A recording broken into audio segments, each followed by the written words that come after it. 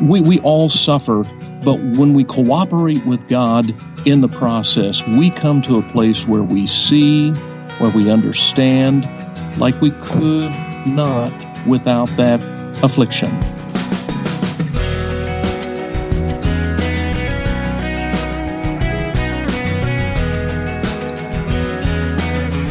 Hello and welcome to First Person and today's conversation with Tim Kaufman, who knows what it's like to fall into a severe depression and also knows how the Lord can heal. I'm Wayne Shepherd, looking forward to having you with us for today's important conversation. Before we get started, though, let me point you to our website for additional information and resources. It's firstpersoninterview.com. Take the time to visit the site and learn more about this week's guest as well as past interviews. And if you'd like to download any of those past interviews for listening anytime, use our smartphone app. It's free on both the Apple and Android platforms and makes listening to First Person easy anytime it's convenient for you. Search First Person Interview in your app store. Tim Kaufman was in full-time ministry as a musician when depression struck and nearly cost him everything. He credits the Lord Jesus Christ for helping him find a way out and now wants to help others find the same hope and healing. We'll have information about a book Tim has written on the subject of depression at the end of today's program. But as Tim and I talked, I asked him to talk about his life today following his healing. Well, I'm calling this, Wayne, Tim Kaufman Ministries 2.0. I have been off of the road since 2004. Was on the road in concert ministry and seminar ministry from 1982 until 2004. And then I've been working in churches, doing church music consulting. And of course, when I had my crash and burn in 2010 with the depression, it's been kind of a 7-year journey back to this place. But for the last couple of years, I've been in a really good place, working in a couple of churches, helping them transition their music programs. And about a year ago, I sensed that the Lord was nudging me this direction to go back on the road in a full-time capacity. And as I talked with my wife, Alicia, about it, she said, well, at 63, it sounds crazy enough to be a God thing. So, in officially on March 1st, I call it the restart of Tim Kaufman Ministries. And we're back on the road doing seminars, and our tagline is helping people navigate storms, struggles, and self-sabotage. Something you know about, huh? Yeah. Do you get people, when they hear your story, do they kind of scratch their heads and say, well, how can someone who was in ministry full-time, how can you fall into depression? You know, it's interesting that it's becoming a little bit more common. And that was one of our concerns back in 2010 when we went to our staff counselor. My wife, Alicia, and I are very involved at First Baptist Church of Orlando. That's our home base. And Charlie Martin just retired, but he was the counselor there for over 30 years. And Alicia said to him, what's going to happen with if people find out, and Tim's reputation? And she wasn't so concerned about the reputation, but just what would it do to the reputation of Christ? What would it do, to ministry perceptions? And Charlie looked at her and he said, Alicia, you have no idea how many ministers are on medication, how many ministers' wives are on medication, because there is just so much pressure in ministry. We have seen this downturn in our economy. It has changed everything that we have historically known in regard to church work and vocation. And these are really tough times, and a lot of people are right where Tim is. They just won't admit it. Yeah. Well, it took courage for you to put your story in a book like this and to be as open as you are about this book. I'm sure you did it to help many other people. What I wanted to do, Wayne, is that I knew that just from 40 years of itinerant ministry and local church work, I knew that 1 out of 10 people sitting in church that I was singing to or speaking to every single week, I knew that one out of 10 were struggling with MDD, major depressive disorder. There were people who were coming to church. They would hide emotionally. They're on medication. They couldn't dare let anybody know that they're on medication. I was talking with a guy that just the other day at a pastor's conference, and he said to me, I don't know why I'm telling you this. I mean, he was telling me his story, and he was being very open and forthright. And I said, well, because you sense the safety. Because we have to talk about these things. It's going on. But every single person's got a story of redemption, and this just happens to be mine. Mm-hmm. Did it come upon you suddenly, Tim, or was it more of a gradual thing?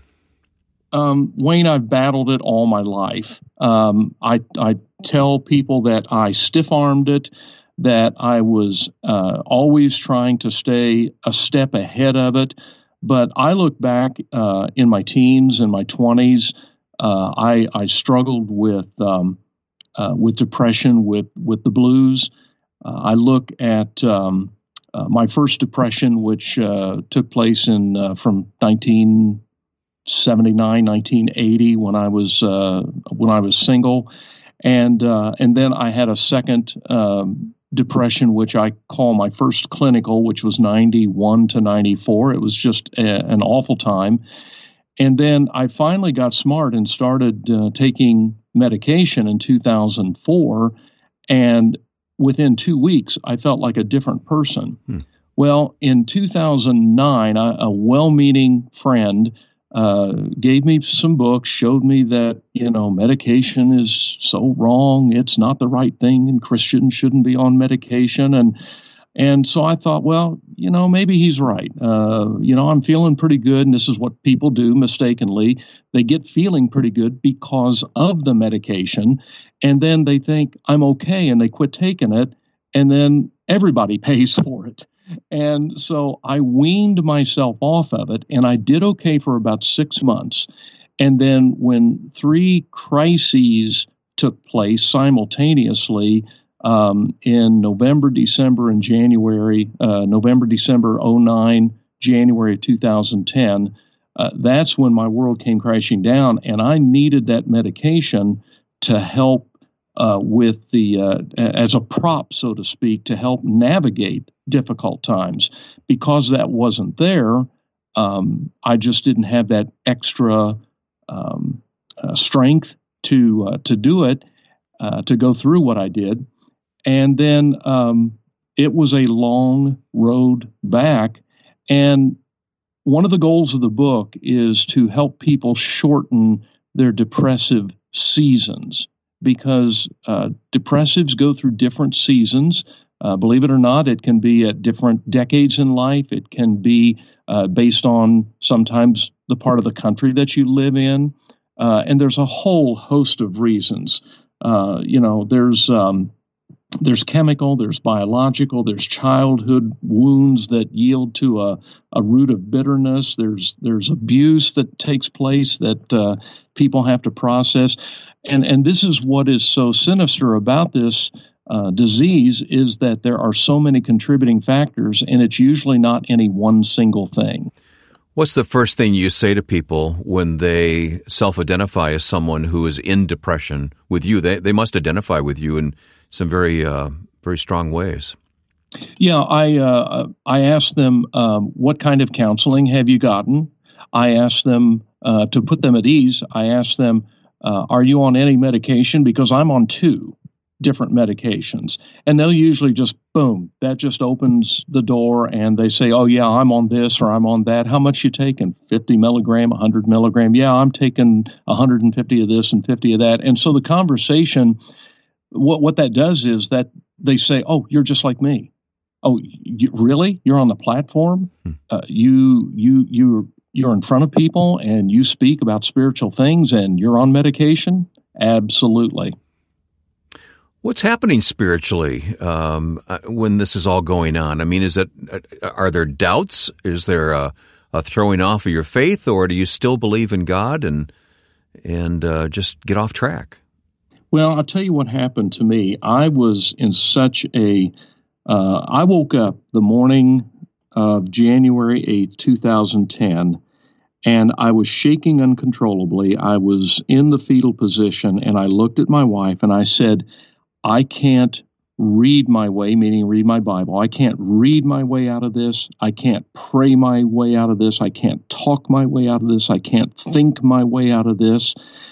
And I need help. And it just so happened that a dear friend of ours, who is a pastor's wife, she was in the area. The phone rang 15 minutes after I told my wife this. And she said, hey, I'm in the area. Can I stop by? And when she came in to the house and saw me, she looked at Alicia and she said, we have to get Tim to a doctor right now, because as a pastor's wife, she had seen this. She knew what to look for. We'll continue talking with Tim Kaufman about depression and healing next on First Person. This is Ed Cannon, president of the Far East Broadcasting Company. As you listen to this week's edition of First Person, can I remind you to take a moment and visit the webpage firstpersoninterview.com? Click on the FEBC banner there, and you'll hear stories of God at work in the lives of people touched by the programs produced by our dedicated staff. We take Christ to the world through radio and new technology. For more, go to firstpersoninterview.com and click on the banner for FEBC. My guest is Tim Kaufman. Tim is telling us his true story of how he triumphed through depression, how the Lord triumphed in his life through depression. His book is titled Singing Hallelujah When You Feel Like Hell. And Tim, I know you don't use that word hell lightly or flippantly. You've given a lot of thought to that word, haven't you? I really did. When I got the title, I actually got the title at a weekend writers conference. There were about 130 wannabe writers there, and we did a roundtable, and there was a person there that just suggested it, and it just clicked. And I thought about it, and I said, when the enemy came and stole paradise in the garden, everything that was supposed to be heaven turned to hell. The whole creation groans and travails, waiting for the adoption, Romans 8 says. And everything that was supposed to be is not. Now, God has given us salvation. He's given us what I call hors d'oeuvres along the way, on the way to the banquet. Foretaste of glory divine, right? Bingo, Yeah. Exactly. But we're not home yet, like Stephen Curtis Chapman sings. We're not home yet. And when we experience pain, loss, suffering, it is hell. It emanates from hell. It's not just metaphorical, which of course it is, but it is also everything that heaven isn't. Larry Crabb helped me with the concept of not feeling guilty because everything wasn't perfect, because we were designed for perfection. We were designed to be in the garden forever, and we lost that. And ever since then, we've been going through hell. Well, I wanted to point that out because I know how seriously you thought about that and how you present that in your book. You mentioned your wife, Alicia, and you have children as well. I'm sure they're grown now, but what were they going through when you were going through depression? Well, we've been very blessed to have 5 children, 4 girls and 1 son, and they range in age now from 19 to 33. So you're correct; they're all grown, and we do have 1 grandbaby out of the batch. But it's interesting. When I wrote the first draft, I sent it to my daughter Amber, who is an excellent writer. She was an English major in college. And when she read the first manuscript, she said, well, Daddy, that was a nice first try. And so I said, what's it need? What do we need to do with it? And she said, well, Dad, it just wasn't transparent enough. It needs to be more raw. And then she said this, Wayne, she said, and Daddy, I think we need to work on it together because we all went through it too. Oh, yeah. And that was very insightful. And so she consulted on it and gave some great input. And the family went through it. I was not there emotionally for my kids, especially our youngest daughter, Naomi. I'm so glad she's at Palm Beach Atlantic. She's a music major. We got one musician out of the 5, so I'm pretty excited about that. And she's on a very generous music scholarship there. We had some rough times with her, and I look at the biggest cause for that. She was accountable. There was some rebellion going on, but a lot of it could have been avoided if I had just been a normal, regular dad, and I was on the couch for 2 years. Were you able to grieve that at the time, or was it just there was nothing you could do about it? I couldn't grieve it until about 2 years later, and because I'll tell you, the first 3 months of 2010, January, February, March, the only prayer that I could pray, and I'm not exaggerating, the only prayer I could pray was, God help me. It was 3 words, God help me. I didn't read my Bible. I didn't read any books. I'm a voracious reader. I read all the time whenever I can. I couldn't read anything. And all I could say was, God help me. And I'm so grateful for a wife that, John Maxwell says motion creates emotion. Yeah. And she would get me out of the house. She would invite friends over, and she would make sure that something was going on, because she understood that, Dr. Charles Stanley said, if you're depressed, do something. Activity is important, isn't it? And yet you're honest in the book. And Alicia, she kind of reached the end of her rope at one point, didn't she? Yeah, she really did. And I asked her, though, at one point, I said, honey, why haven't you left me? And she looked at me, cocked her head sideways, and she said, leave you? You're my family. And I just wish more people could just understand that, what God puts together, let no man put asunder. I'm sure it does take a toll on marriages, doesn't it? It really does. It really does. And I just want to give kudos. I'm a Baptist minister, but I'm going to call the Pope and nominate my wife for sainthood. You go ahead and you do that. That'd be fine. So we'll see. Let me know if he takes your call. Okay. Oh yeah, right. Okay, Tim, your book is again so honest, and it took such courage to document this story. But what is the message of this book for anyone who's in the midst of depression now, or the loved one of someone who wants to reach out and help a family member or friend who's in depression? Well, the key word, I think, is process, because I wish I could say that there was a silver bullet. If you do this, then you will feel better. It's a combination. For me, there were spiritual warfare, demonic issues. There were chemical issues. There were biological issues. I had roots of bitterness from childhood that I wasn't even aware of, and those had to be addressed. And so that's why I say that it is a process. Get a good counselor. If you want to find out where a good counselor is, call the largest church in your area. Ask them who they recommend. And understand that you might have to go through 1, 2, or 3 counselors until you really click with someone, and then stay with it and just engage the process, and also cut yourself a break. You didn't get into this overnight, and you're not going to get out of it overnight. But if you will walk with God by faith in the darkness, He will be the lamp to your feet, the light to your path, and you'll have enough light to take the next step. You admitted that you couldn't even pick up God's Word at one point. What does God's Word mean to you now? Oh, I've always loved to study God's Word. I didn't know what major I wanted to be when I was in college, and I thought, well, I'm probably going to be in ministry of some type, so I'm just going to be a Bible major. And I have always loved God's Word, but now it's so much. I read it with different eyes. I see things that I never saw before. And it's kind of like Job. At the end of Job in chapter 42, he said to God, before I had heard of you, but now my eyes have seen you, and I repent. And I think it's interesting that the Bible says, blessed are the pure in heart, for they shall see God. And when you go through the crucible of whatever suffering, we all have to endure suffering in this life. And I have not suffered like so many. I think of Johnny Erickson Tada. I think of people who have worse depression than I do.